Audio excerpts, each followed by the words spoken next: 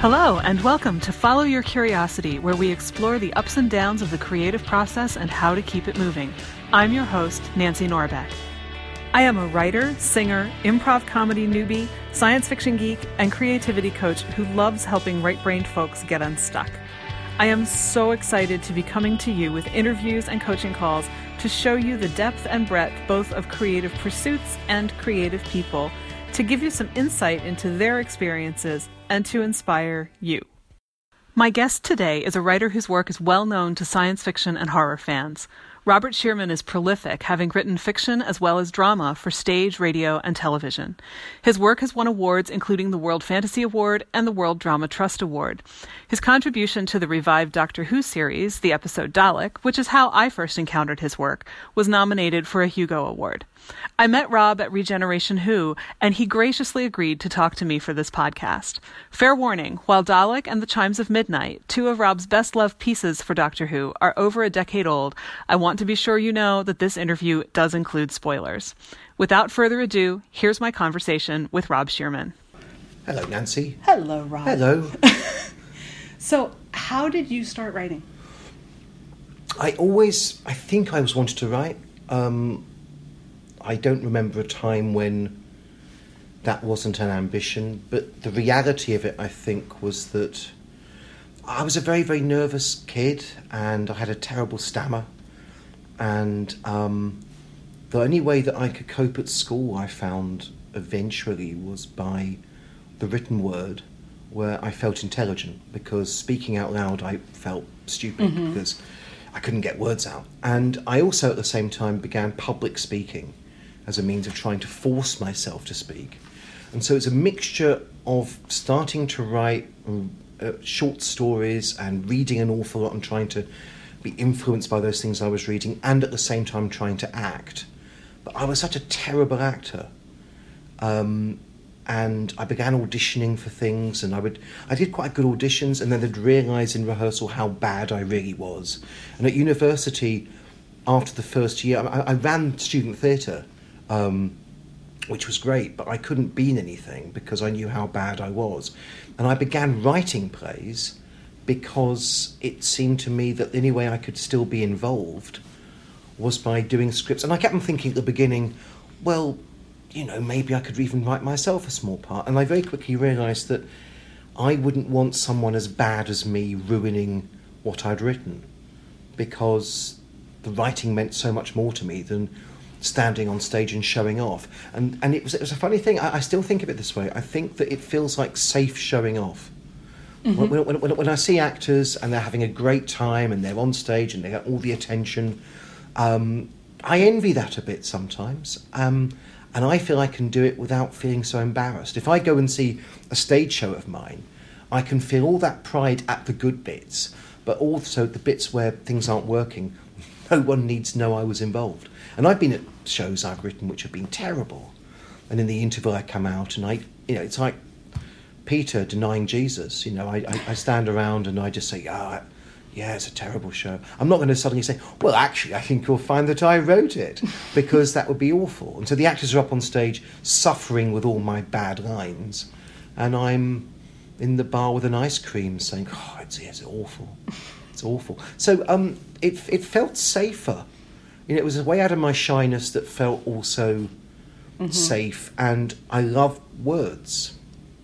I love mucking about with words, and I think because I couldn't express them, because even now when I'm talking, I'm going through a thesaurus in my head, because if I know what I'm going to say too much, I stammer it.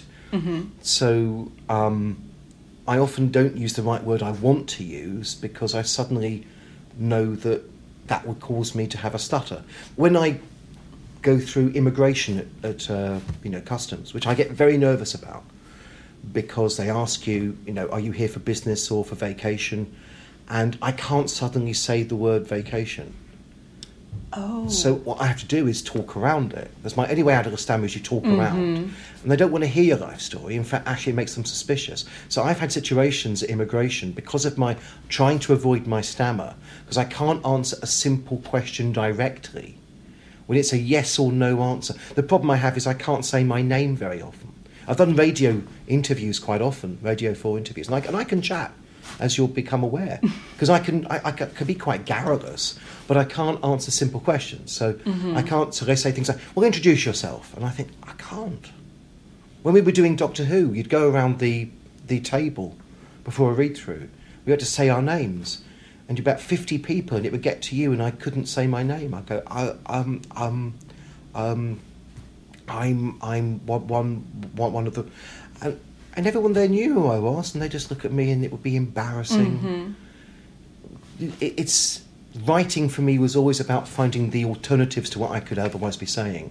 Conversation, that doesn't happen so often, so I would hide more and more in writing, and the fact and the possibilities that writing will change every single time you do it, if that makes any sense. That makes absolute sense. I mean, the thing which I still find the most wonderful part about writing, and also the scariest part about writing, is the thing which people very, very rarely say, but it's true for all writers, is that no matter how much you prepare, you know, if I go out to write one day and I say, I've got to write today 4,000 words on my new story, and I think I'm going to reach that middle section now, and I know what's going to happen, and I'm aware that if I sit down at the table at which I write at, and I say, yeah, let's go and have a Diet Coke first, the words I would write when I come back from my Diet Coke will just be different to the words I'd have written before.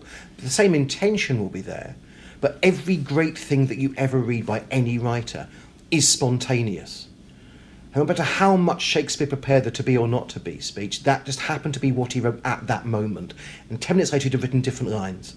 And it's knowing that everything is still random, even though it could be prepared for weeks and weeks, makes it scary but also thrilling. It's knowing that there are an infinite number of ways of writing the same sentence, pretty much, or the same passage of that day's writing. And you can come back sometimes from writing a day's work and be really annoyed because you knew that it just wasn't the best case scenario for that day's writing. Sometimes you come home and you're so relieved it was actually good. And you know the next day you'd come back and write the same thing and it would be half as good. You just happen to catch the right moment. And it's about catching the lightning in the bottle, I think, writing. It's scary for that. You know, I mean, do you find that as well? I mean... Yeah, and I mean, I haven't thought about it in that way, that, you know, what you write this second is different than what you write tomorrow morning about the same thing. But, you know, I've definitely had the times where there was one morning when I was working on the book that you have. Yeah. I think I wrote 10 pages in an hour, and I finished it, and I felt like I had run a marathon, because I was just kind of sitting there going, I have absolutely no idea where this came from. Yeah. And then, it's you know, exhausting. the next day... And thrilling. Yeah. Oh, absolutely. Yeah, I mean, it was just like, whoa. But then the next day, you know, you sit down and you're like... Yeah. Where's that thing that happened yesterday, and how I always do think I get of it? it? Yeah, it's when it's what I refer to myself to make myself laugh when I'm going through it. It's like suddenly your brain's translating everything from Serbo-Croat. It's like you don't understand how English works anymore. All the ideas are still fine, but it's like you don't know how to make sentences work. It's like everything sort of glumps upon the page. Other times it can be amazing. I find it's a matter of trying to not be scared. Because writing, I think, is a scary process. I think particularly people are waiting for it, and you know, they often are. You're dealing with commissions, people are expecting. I'm always behind on what people are expecting. Books and collections and scripts, people always wanted them last week. And you say, okay, on Monday, I'm going to go out and I will write this. And you go out that Monday and you say, I won't come home until I've finished. And I just go out into London and I walk around, I go to art galleries and museums, because I want to trick my brain into thinking I'm having fun. Because if I'm having fun, then at least if I say, look, it doesn't matter. First few hours I'll do nothing. I'll just look at some paintings, and eventually I'll put some words down. I won't go home until I've finished it, but that's up to me how long it takes. Whereas if I sit down at an office, if I get up at 9 in the morning, as I know some writers are very good at doing, I just look at it and I panic. I just think, I'm not ready for this. Because it's that sort of psychological certainty of knowing that half an hour later it could be better. And you get almost wrong-footed by your own sense of wanting to be the best you can be. Because you know it could always be better even as you're writing it. Because even though you can redraft, and people always redraft, and you should redraft, you're still redrafting from that base. And it's often the base that has ruined it. You know, if you get the base at the wrong moment, you're only redrafting what was already terrible. And that's always what frightens me. That's true. Whereas if you cut stuff that's actually pretty good, you can make it better, but at least it's always, I always think of it in terms of, and it's often an excuse not to write, which is terrible. Right. But it's about saying, I want to write at the right moment. And sometimes a story or a script, it just isn't cooked yet. And it's not laziness to acknowledge that actually it needs another week before you're ready to write this. It just needs walking around and thinking. Because thinking is most of what you do. I mean, I just go for long walks all the time, and in my head I'm sort of indirectly trying to solve stuff until I think, yeah, it's ready. And I think most of writing is actually about getting better at telling when the moment to write is. When I started out writing in my 20s, that's what I got wrong all the time. I mean, I wrote some good stuff. I got lucky. I wrote some stage plays that still get revived now. And I had one in New York a couple of years ago, which I wrote when I was 22, and I went to see it, and I was flown over, and it was off Broadway, and I was very proud, and I just thought that was a lucky script.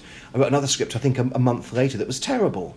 And I'm better now at writing things which I know will at least be okay, because I won't write when it's going to be terrible. But that's the hard thing to learn. It's about knowing not when to rush it, because your brain is also making you feel guilty that you're not working harder. Sometimes you just can't work any harder that day. You shouldn't write any more than you have, and yet it feels that you're just avoiding it. Because avoiding is always the thing which you're trying to avoid. But actually, avoiding can be good. It can. There are times when you definitely need to just take a break and let your brain percolate on stuff. And I love that you go out for walks and you go to the museum and everything, because you're actually like giving yourself so much other stuff to work with, I found an amazing place to work. I mean, I write at the National Theatre, which I actually did once kind of write for back in the 90s. And I've got various seats. I like to move around because it's a public area, so I don't feel like I'm not engaged with the world, but I wear headphones and I can walk along the Thames. I can go as far as the Shakespeare's Globe, and I can walk back to Westminster Bridge, and I can always just go for 10 quarter-of-an-hour walks and think, what am I writing in the next paragraph? Let's just work it out. And then I come back and probably write another 8-9 paragraphs, because it just spirals off from there. And it's constantly sort of saying, okay, how do I get to the next bit where I can take a break? And that way, eventually, things just get finished. But at home, I would never get... I'd go on YouTube. I'd start watching YouTube videos. I'd start feeding my cat. I'd start... there's nothing new to look at home. Yeah, and it's boring. I mean, who wants to be bored as you're writing? What I love is actually sort of distracting my brain. I go to bookshops and look along the shelves. And what I'm really doing is I'm thinking, they've got a new book out. And I'm thinking, but what I could do maybe is that maybe he's got a wife. Maybe it's not even a him. Maybe I'm writing this from the wrong perspective. Oh, what's this? That's not a nice cover. And because your brain can do more than one thing at once. And making your brain actually do that in a funny way just makes it excited. Yeah. The hard part about writing is being bored writing. And I try very hard not to be bored, because being bored just makes it boring, obviously. Yeah. So you already told me this story. Okay. But because people who are going to listen to this don't know this story. Sure. Tell me about writing The Chimes of Midnight. Well, that was a weird one. This was 2000. I'd written my first Doctor Who Big Finish adventure called The Holy Terror, and it was odd. I mean, I'd been commissioned to write a story. It ended up being about a shape-shifting penguin, and it was not what I'd ever have chosen. If someone had said to me, write your one Doctor Who story, which I assumed it was going to be, I wouldn't have chosen that. I'd have chosen something a bit more spooky, like Chimes of Midnight. And so I was given this second chance. I was just asked to do it, but there was no time. They wanted to do a Paul McGann season. Paul McGann had just done his first season for Big Finish, and he'd said yes to more. They had to catch him quick, even though they wouldn't come out for about 18 months. They wanted 6 stories, and a sort of like an arc. We met in a pub, and they wanted me to go first. And I said, okay. So they had to be bouncing off my one. And I went away and I had an idea of a synopsis and I sent it. And I had to start writing that in the next 2 days. And they wrote back and they said, no, I don't think we want that. I mean, it was like Chimes, but you'd go upstairs every episode and it'd be 25 years later. They said, no, we don't want that, but you just keep it in the house. I thought, I'm not sure how to sustain that, but I had no choice. Mm-hmm. So I began writing it, and I wrote it in about a week. But the terror of it was I hadn't worked out what it was about as I was writing it. So I would have maybe 2 days per episode, and the first day was mostly spent panicking about the fact I had no idea what to write next, having written the previous episode before. And then I'd write it, and I'd do a cliffhanger, and I'd laugh, because cliffhangers actually were quite good, but I had no idea how to resolve it or where the story went. And I just found it was I remember, I can picture where I was for certain moments of thinking, well, maybe I can run the chauffeur over. That would give me 10 minutes. So it was trying not to make it seem padded, but also try and make it seem... I was trying to make it funny, because I'm basically a comedy writer. When all said and done, comedy is what I love going back to, because even though I write quite dark stuff, I think funny is great. I think the mix of comedy and the totally spooky the heck is going on here stuff is really part of what makes that one so good. Well, when I delivered it, I mean, I was really expecting that, because I didn't think it made much sense. And I remember during episode 3, I suddenly thought, oh, I know who killed these. It's the house. The house is alive. I didn't know. When people say to me that they listen back to it and they say, well, we could tell what was happening by episode 1, I think, it's more than I did. Because I had no... I mean, I did go back and I did kind of... The only thing I did once I worked out the 4 episodes and I'd finished them, was I went back and I began cutting out various pointless red herrings, which I thought could be important but weren't. Right. In fact, they're not all cut out. I heard it back a while back because I was planning on doing... I was asked to adapt it for TV, and it didn't really work out. But I heard it again for the first time in years. And there's stuff in episode 1, like, I think things burn in fires and then don't. Mm-hmm. And all of that's kept in for some reason. But actually, that was me saying, maybe that's important. I've no idea yet. It wasn't important, but it also seemed atmospheric, so we kept it.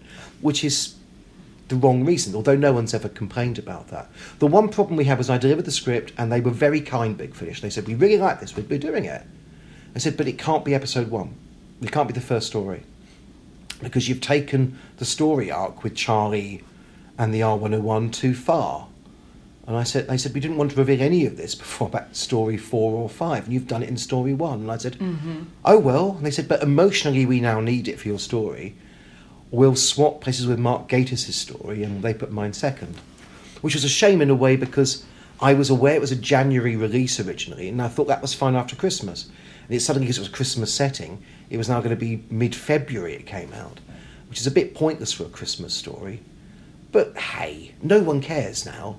Nope. I mean, and we recorded it we did a day and a half's recording in Bristol with Paul McGann, and it was good, I thought, but it wasn't finished for another year or so until it came out. So I spent that whole year assuming people were going to hate it, because you do, because all I could remember was I didn't know what I was doing as I wrote it. And I hate writing totally blind. I think it's an insult to the audience. Which Chimes is the only story I did for Doctor Who in which I genuinely feel deep down ashamed of the fact that I didn't do the homework beforehand. Because with other stories, they might have problems with them, but I knew what the themes were, I knew kind of why I was writing it. With Chimes, I was just... I kind of did... It was like... was that form of sort of writing where you just write without thinking about it? Like free writing? Yeah. And I don't trust free writing. I think free writing it's an exercise. It doesn't produce good stuff. Well, no. And Chimes is kind of free writing, and therefore I'm a bit scared of Chimes because I think it is good. I don't think it has any right to be good. I'm relieved that it's not hated. I'm amazed that actually it's quite liked by a lot of people, including yourself. But a part of me also is slightly annoyed by it because you think, well, I didn't really put much work into that. But I'm proud of it. I think it's a good story. It's a very good story. And I'm proud that people like it so much. I'm proud that it's become the one story that I did for Big Finish, or for Doctor Who at all, I suppose, which, because it's Christmas-based, does provide a lot of people with an annual tradition. I know people do listen to it. You do, I think. Me. But I've heard from many people that they will listen to it as they wrap Christmas presents, and I think, well, every year? I mean, aren't you bored out of your minds doing that? No, because it's been another year. But you know what's going to happen. So? Because see, this is the thing. It really does work. I mean, it hangs together. If you had not told me that you didn't know what you were doing when you put it together, I never would have guessed. And I am an unrepentant pantser. I cannot write if I know what's going to happen. I can write if I know I have to get here. I have to agree with you, actually. You know, so yeah. Because I write short stories mostly now. Mm-hmm. I can never write a short story if I know the ending. Or rather, what I have is I have in my head an ending to make myself feel comfortable, but I know I can't use it because it's too obvious. Mm-hmm. So everything I write is about avoiding the ending I knew, because I know that means it's dull. But I also know if I don't have something in my head as a possible... Because I think of it like a map. And if you're just driving to the middle of nowhere, that's a little bit awkward. If you feel, well, I know roughly where I'm going, but along the way I'll find more interesting places to stop.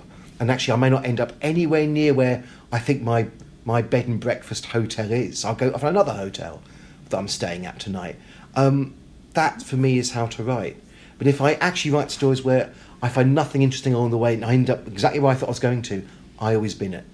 I want to be surprised myself. What actually I normally do now with short stories, and I know that you've very kindly just bought some of mine, I often actually, what I do now is I find that I've got the story and I get to what the ending I thought was, and I realise, but what happens next?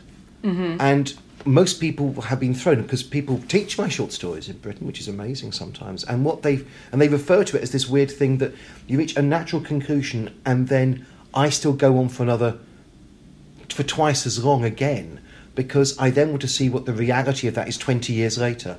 And that's quite shocking, and it means that I keep myself interested because the little story that would have been there is just sort of neat and annoying. But if you keep on questioning it and saying... I wrote a story about Luxembourg vanishing in Love Songs for the Shy and Cynical, the one that you got. The one I got? And, you know, Luxembourg just one day vanishes. You know, you wake up in the morning and it's just gone.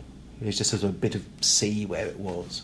It's about a woman whose husband was over in Luxembourg on a business trip. She's not sure now whether he's alive or dead. No one cares. It's only Luxembourg. And it was about actually... And I reached a point where I thought, well, I know where that's going to go. And because I kept asking more and more emotional questions about how she dealt with that, it became this terribly dark, quite emotional story, which I didn't think it was when I began a rather stupid what-if idea. And what I like doing with my fiction, what I like doing with Chimes of Midnight as well, actually, in a funny way, is I like saying, hey, it's a sort of quite light comedy. And then you say, but maybe I'm now going to go down a more emotionally honest and realistic path from a premise that you've already bought as being utterly ridiculous. And that's the way I like writing. It's good fun. And it keeps you on your toes, actually. It means you come up with stupid ideas, and the idea is stupid, but out of it you grow something which actually feels Chekhovian sometimes. It's weird. I mean, I love writing like that. And, and if it goes well, I'm the proudest writer in the world on the days it works. I just come home thinking, I'm a genius, I think. I'm not, but I feel amazing when I know I've done a good day's work. From a really stupid premise sometimes. You know, it's lovely, that. Yeah. I mean, my book, which you probably haven't had a chance even to look at the first sentence, but...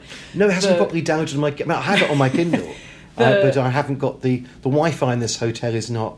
It's a little It's a bit sketchy. Yeah. So it keeps on... I mean, I'll get it when I go to a better Wi-Fi spot. I started it from an unfinished sentence prompt. It said the baby had been born with blank. Okay. And, you know, what's the first thing you think of? A silver spoon in its mouth. And you know, I'm sitting there for, I don't know, probably a weekend, because I'd written, I had this sentence, and I'm going, you can't be born with a silver spoon in your mouth. And as I recall, I had been reading more Neil Gaiman right around that time. Okay. And I have a feeling that that's at least part of why at some point in the course of going, but you can't do that, this little voice came up in my head and said, but what if you were? Yeah. And the best thing ever to ask yourself as a writer, you keep on hitting this voice saying to you, well, you can't do that. And you say, why not? And the thing I would say, when I was at Edinburgh University, Edinburgh Napier University, I was resident writer there for a couple of years ago. And I had, therefore, students who come to my office. And the only question that I would always say to them, I'd say, look, write whatever you want. But the questions always have to be to yourself, when you hit a wall, you say, well, why? Why is that a wall? Why can't I just do that? Why can't I take it to a magical realism place if I want to? But also the other question is, so what? Which for me is, I need to believe as I'm writing something that it matters to a degree. And the problem is that so much writing in the world, inevitably, you don't need. Most of the stuff I've written, I don't pretend matters, but I had to believe it mattered when I wrote it. And if as you're writing something, you even think to yourself, yeah, it's not that good, then make it good or write something better. But actually usually make it good, because you usually can. Make it suddenly more eccentric. Make it not that dull, but obviously we can't break down that wall because that's the wall of realism.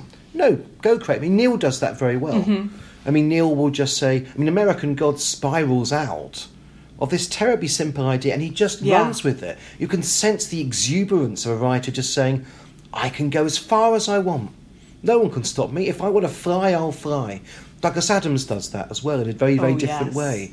He keeps on thinking, if I hit a narrative kink, I'll make the narrative kink the solution, and I'll use that as the means of flying higher, imaginatively. That's what you need. It's hard if you're writing, obviously, something which has to be very, very strictly realistic. But there's still ways of doing that. It's just you can't be quite as nonsensical as perhaps you're tempted to be. But it's fun just to sort of just ask yourself. The thing I would always tell students is, no one will die if you get it wrong. I've written so much terrible stuff. I've written some awful things, particularly some really dreadful early stage plays, which were staged and audiences were very bored, but no one ever died. Now, if I were a really bad airline pilot, people would die. If I did really bad heart surgery for the first time, sometimes you'll go to the hospital, there will be someone doing that for the first time. That's scary. I've been on aeroplanes a lot. Maybe I've occasionally flown with people who've never done this before. That's scary. If you write a non-naturalistic short story for the first time and it's crap, no one will die. The worst that will happen is it's rubbish. So what? You write something else. Therefore, because you can't hurt anybody by writing bad stuff, you might as well write some bad stuff as well. Yeah, I think that's important. Everybody has bad stuff they need to. Oh God, yeah. Write, because if paint, you don't draw, write, dance, whatever. I think the important thing is that I think the only interesting fiction worth reading is stuff that takes a risk. And if everything you write succeeds, you're not taking a risk. You just think you're taking a risk, because all risks can't work. Because how can therefore they be risks? On Doctor Who, Stephen Moffat, who I adore. He's a great friend. And what I think was great about his time on the show was it was genuinely risk-taking to the point that things genuinely collapsed sometimes because he didn't know it would work. If he always got it right, he wasn't trying hard enough, he felt. That, I think, is brave writing. Particularly actually when people are genuinely going to watch it and genuinely blame him for it failing. Oh, absolutely. But some things have to fail. Shakespeare, Shakespeare is my big passion. I love Shakespeare. There are some terrible Shakespeare plays. We don't say that very often, as often as we should, but Timon of Athens, for example, is appalling. But without it, we wouldn't have King Lear. Now, people will stage Timon of Athens. They wouldn't if he wasn't Shakespeare. But even in his own lifetime, it wasn't staged because it was abortively poor. It was an aborted play. But without it, you don't get to something else. Most writing is built, it's ladders built upon these bits of dung, and the dung were your failed stories. That's how we get to be good. That's how any art works. Art has to be a risk taker, which means how can you therefore be scared of failing? You need the failures in order to do the good stuff. Yeah, and you learn from all of the failures. Oh, yeah. Well, as long as you allow yourself to. As long as you don't take them too personally. Right. I think the danger is because writing is so emotionally difficult at times, and you feel very, very vulnerable. When you fail, you just think, oh, I'm a terrible writer, I'm a terrible person. No, who cares? It's just it's only bloody words. I mean, it doesn't matter. I mean, all writing matters, and at the same time, all writing doesn't matter. It's both at once. It's lovely when you write. I mean, Chimes of Midnight, as an example, there's a story that has somehow survived 18 years since I wrote it. People like it. If I'd never written it, the world would be exactly the same. It would. Maybe not exactly, but yeah, mostly. pretty much. And yeah, I'm proud it exists, but it didn't have to exist. And that's also important too. It's the recognition of both things at once. I love trying to put into the world things which I think, on a very, very humble level, in a terribly minor way, might make the world a slightly better place because I think they're good. But if I suddenly fell off the roof and I stopped writing, I don't think the world would actually honestly not recover from the fact I'd stopped writing. And I think that's important to acknowledge. We aren't that important, and the stories aren't so important, but they also are. It's both things at once. That Oscar Wilde quote that life is too important to be taken seriously. Yeah. I mean, it's writing. It's a joy. I mean, it's horrible to do writing, but how lucky are we that we're even allowing ourselves the space to do this? There are people we know who are desperate to write and never will. Right. So I regard every day, I mean, I'm a full-time writer. It's the only job I've got. I don't write every day. I feel guilty for not, because I'm aware of how precious that time is for other people. But I also know I can't write every day because, as I said in the, to the earlier question, it's not always the right time to write something. You'll spoil the idea. Right. But therefore, it's a privilege to be able to write, but also you have to not take it so seriously that you wreck the privilege. Sorry. That's light and airy, but no, it's. I think it's important. I'm very passionate about that. Yeah. I think that's very important. Yeah. All right, so I'm going to I'll let you ask another question. Turn us in a different direction because I'm really curious. So, Dalek. Okay. Yeah. Came out of Jubilee. It did. And of course, I didn't know that until after I had seen Dalek, and I was just you saw discovering Dalek first. right, Right, and I was just discovering Big Finish and all of that kind of stuff. And so, obviously, when you find out, oh, this came from this other thing, and it was a much longer whatever, if you're curious at all, you're going to go find the first one. And I found it interesting when I was listening to it because, I could see where Dalek came from, and yet Jubilee is also so different. I mean, just for a start, I didn't expect the little movie ad at the beginning that had me laughing out loud because Dalek is not that kind of no, it really isn't funny.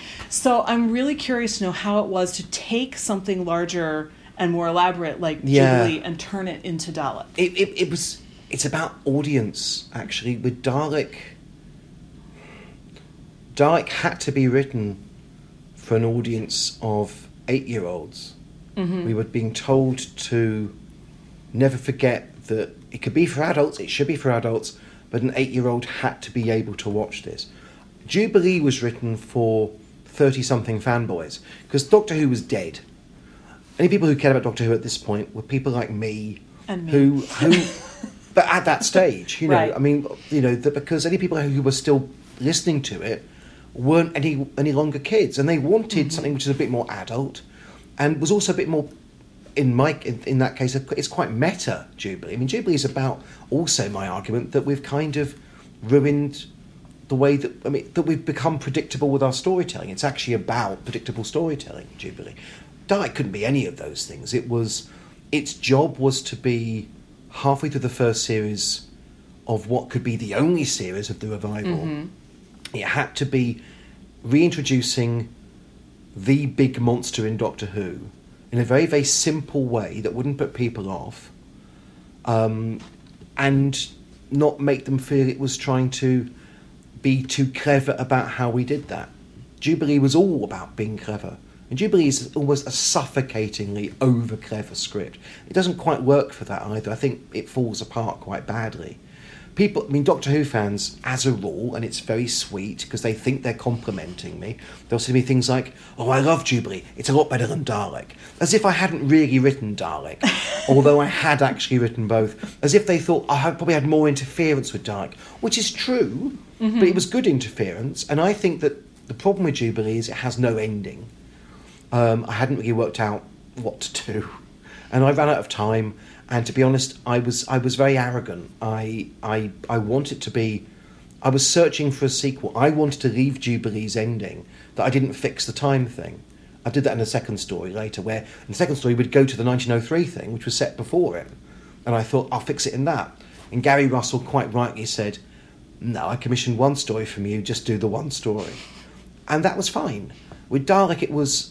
I knew with Dalek I had to tell a relatively simple and I think quite emotional story. Oh, definitely. And Jubilee's not very emotional. It's quite a cold, nasty piece. Yeah.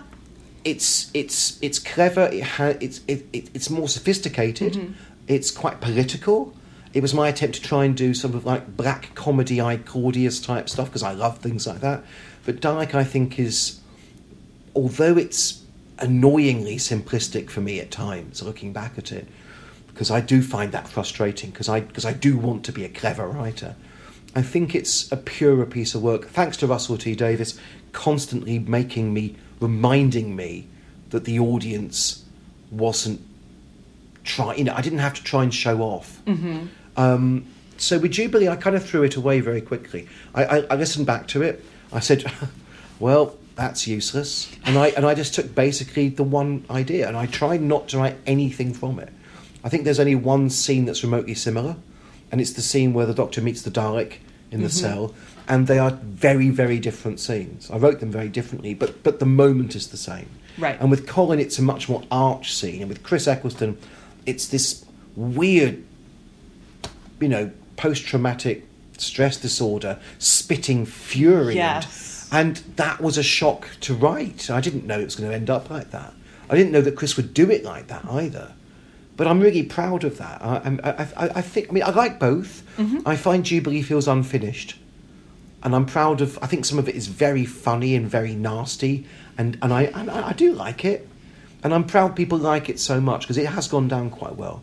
But I think Dalek is actually the more accomplished piece of work, even though it's probably not as Doctor Who fan friendly as those apparently clever audio versions are. If that makes sense. It does make sense. Yeah. And I mean, it's been a while since I watched Dalek. I think, actually, I may have watched it again after Into the Dalek because there were such There's clear a similarity, references. Yeah. But it's been at least that long, so it's not as fresh in my head, and I don't remember when I last listened to Jubilee. I know I've listened to it more than once. Yeah. But, they both, you're right, because they absolutely hit in completely different ways. And I know when I first watched Dalek, I mean, as an old school Who fan, I was not prepared for the new series to have the kind of emotional impact that it has in the first place, because that's not what we were used to. No, that's right. But I remember that episode just completely blew me away, because you think Daleks, you think shooting, fighting, stuff like that, and the way that episode ends was just so wow. Yeah. So yeah, they're definitely completely different, and I do like them both. I don't know if I could pick. It's one of those. If I had to pick a favorite, I would have to qualify why I was. Well, Jubilee, picking. in a funny way, probably is more me. Not because I didn't write Dalek, but because Jubilee is my sense of humour. I mean, I think that it's probably a difficulty I have. I can't resist my black humour creeping into stuff. I mean, that's. You'll find when you read my book. And unfettered, that can actually occasionally be inappropriate. And I like writing inappropriate humour. I like seeing whether you can go too far with certain things. Because I want to know why it's too far. And I want the audience to realise, we're engaged in finding out levels of taste at times. And Jubilee is a really bad taste story. It really upset a few people. And Dalek is not bad taste. I mean, Russell, I remember saying to me, there's a bit in Jubilee where if you boil the Dalek in its shell, the liquid that runs off, they would bottle and drink. Yeah. And it was tasteless and horrible, but it was and Russell said, "Oh, can we keep that, do you think?" And I said, "Not really, no." And he said, "No, I suppose not, but it is funny." And I said, it's just wrong for the... He said, "It's wrong for the episode." Right. But Russell loved some of those ideas, but also understood almost as he said them, but we can't do it in that simple retelling of a story which has that emotional curve. The hard thing, I suppose, was that, and the bit which is frustrating, is that in Jubilee, Evelyn and the Dalek relationship is built upon an hour of conversation, and in Dalek there's no time. Right. It's based upon Rose touching a Dalek and DNA being transferred, which is nonsense. And that handprint is like a bit of pseudoscience replacement for genuine drama. But there's no choice. I mean, we had to that was the first meeting. They were saying, we need to have Rose bond with the Dalek, and the Dalek is changing because of that, but it can't be an intellectual discussion. It will have to be, maybe Russell said, she touches it. And I said, okay. And I remember when I wrote the script, when I wanted to pay off, and again, this is where I was going wrong at the time, and when she puts her hand on it and she pulls her hand away, she's left bits of skin. I mean, it's kind of stuck to it and it caused her pain. And Russell said, "No, we don't need to do that." And which is because I wanted to make it, if it was going to be as simple and glib as the touching a Dalek casing, it ought to be a meaningful moment. I think it's almost a silly moment. I don't blame the episode for that. We had to get to the point where we see things happen. But it also feels weird, because the DNA of a time traveller, I have no idea what that's talking about. And of course it's silly. And I remember I was at a science museum event some years ago in Manchester in Britain, and there were small children who were saying to me, "Can I ask a question of Mr. Shearman?" And it was Doctor Who writers panel. And I said, "Sure." And they said, "Do you even know what DNA is?" And I said, "I did Google it. It had a very long name." And I thought, well, I'm sure DNA is what I call it. And the problem is that the science in Doctor Who can often be as insulting as that. Particularly, I don't blame Russell for it, but under Russell, because he would use those science terms. Stephen just didn't even bother with that. So Stephen is so anti-science. But Russell would occasionally say things you think, well, if you're going to do it, just don't call it DNA. I mean, I didn't want to call it DNA particularly.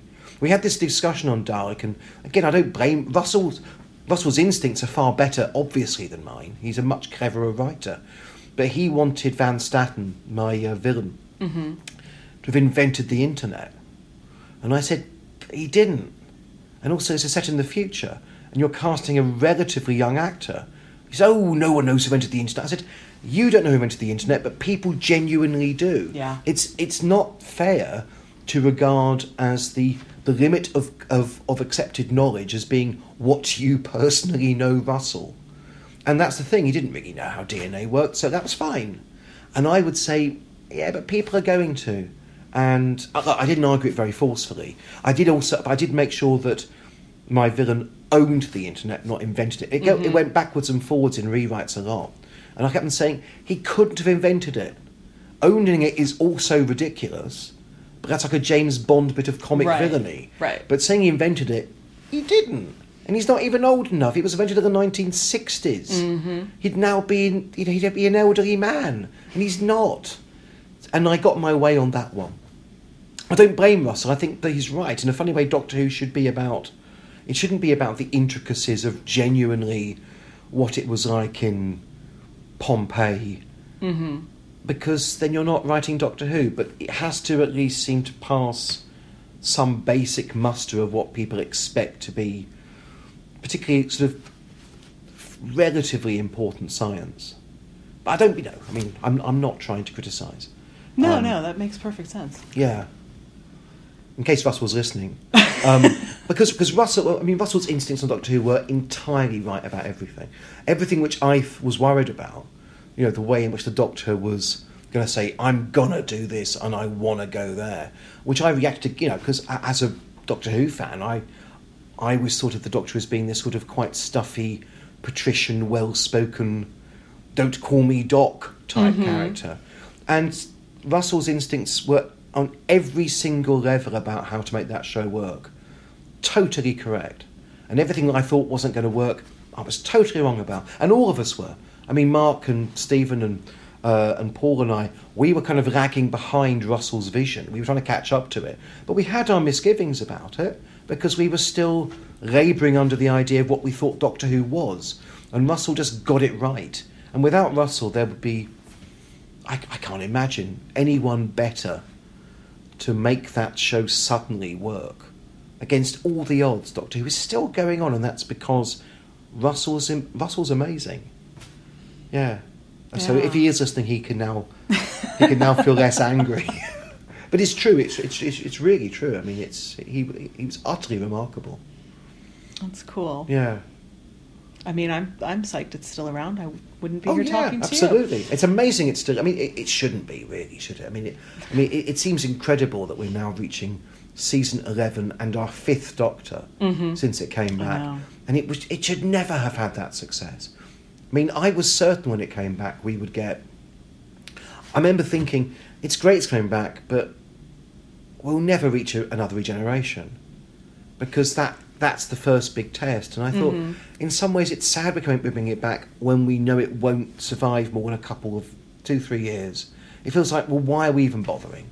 I mean, deep down, because I was thinking in my head, we had 26 years of the original series. That was amazing. And now we're going to get this sort of rather... whatever it'll be a short epilogue, even if it's 3-4 seasons. But there's a reasonable chance now. I mean, I'm not saying it'll happen. I still doubt it will because I'm a pessimist. But there's a chance that we could, with the new series, make it even longer than the classic series now. And we're going to be halfway through. It's true. By the time that they renew Jodie's contract. It's true. I find that incredible. Because it should never have happened that way. The show should be now dead again, easily. But it's not. And it's always been the little show that could. I can't... I mean, it makes no sense to me that it ever worked. I mean, that's what I find great about... I mean, I love Doctor Who so much, but it should never have worked. Back in the 60s, it should never have worked. Because no one ever knew what they were doing. I mean, that's what I find so funny about it, is it's made up as it went along, and it still is.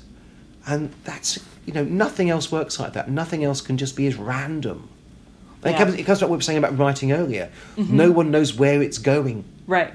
And people tell you that you need to know everything. You have to have a series, Bibles for every TV show you work on now, and if you plot a novel, you should know how chapter 27 ends, and no, you shouldn't. In some ways, Doctor Who proves it.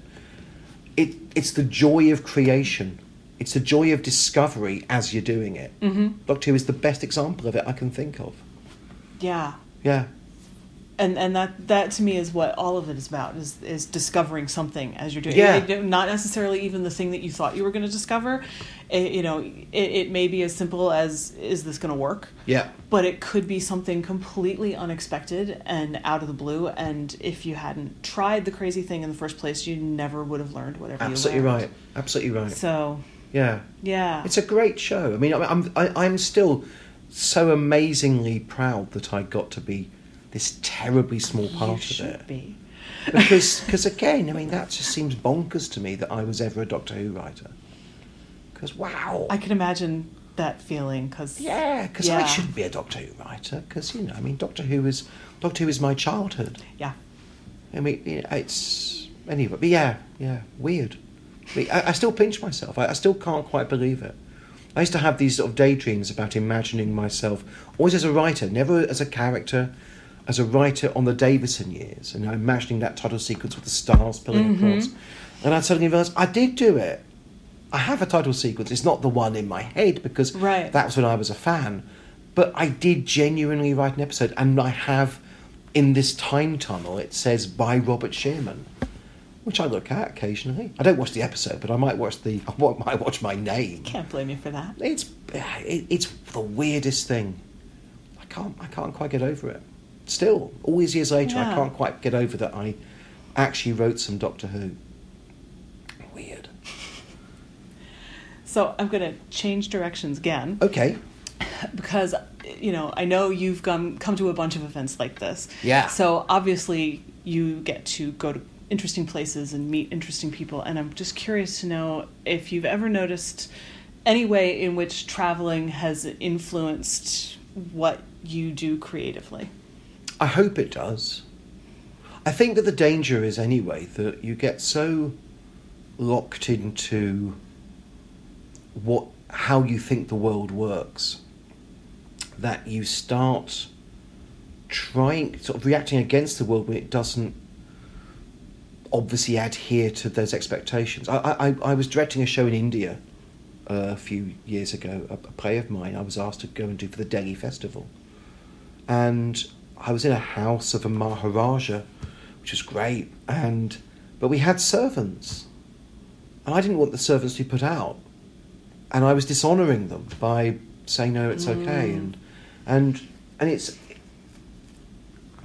I think even being here in the States, I mean, in Britain, we suffer from the assumption we get how America works, but we don't. Because we watch movies and we watch TV and we think we get it and and it's always city-based stuff. So we can be left genuinely perplexed, not only by, for example, the rise of Donald Trump, which I think is genuinely, for everyone in Britain, pretty much really, really baffling to us, but also just things like healthcare and gun ownership, because we have our own historical, the way that we've dealt with that, we can't understand why you don't just think the same way we do. I mean, you speak the same language as us, like Oscar Wilde, I mean, right. but it's a cultural separation. So the more times I come to America, the more I try to understand that we're not the same people. In so many different ways, actually. It isn't just political ways. It's subtle cultural ways. The way in which you don't read people in the same way. So you try and make that... I mean, I'm writing a novel, I think, soon. I mean, I can't work out whether I can quite solve it. But I want to write a novel about Walt Disney. Cool. But about 3 different Walt Disneys. About a Walt Disney who was born, if he'd been born in Britain, or one born in Tsarist Russia, and one born in America if he'd been African American. And so you do the Walt Disney life story through 3 different cultural environments. I mean, my Russian Walt Disney ends up as a propagandist for Stalin, secretly making animated films for himself and for Stalin, who's found out he's doing them, and keeps him alive as long as he's entertaining him. And it's fun to do that. And it came out of the fact that I wanted to do a thing about it because I find Disney so fascinating. But I realised I couldn't write Disney American because I can't write American, I'm British. So I thought, well, I'll just make Disney British. And I thought, well, if I can do that, I can also... I can go crazier, and I can say within the text, I'm doing a Russian Disney, even though I can't do Russian. I can stand apart from that a bit. So when I get to my African American Disney, say, it becomes clear that these become totems. If I try to do a life story novel of Walt Disney, all my dialogue would sound appalling because I sound British. Everything I write sounds stuffy and repressed because that's what I am. So I don't know. I think it's honestly about. It doesn't fix it, but you travel around and you become more and more aware of the fact that we're not all the same, and there are things to be aware of. And if you can do that, then maybe you can at least address the problems. There is absolutely nothing worse than people just ham-fistedly writing other cultures and other genders and other sexualities as if actually it's themselves, but it's okay, I'm going to say it's this. Because it just seems... It's not just that it's not specifically offensive, although it can be. It's also just crap. And I just don't want to be crap. So I think that's what it does. And I mean, I just love travelling. I love the idea that I don't travel to get ideas for stories, but they come. And it's often about that cultural imbalance. I find that fascinating. Alrighty. Yeah, if that makes any sense. It makes perfect sense. It's a really good answer. Oh, good. And I think that we are out of time. Excellent. Well, not that it's out of time, but I'm glad that was okay. Yeah. Good. Very good. So thank you. You're very welcome. Thank you. That's today's episode. Thanks so much for joining me, and a very special thank you to Rob Shearman.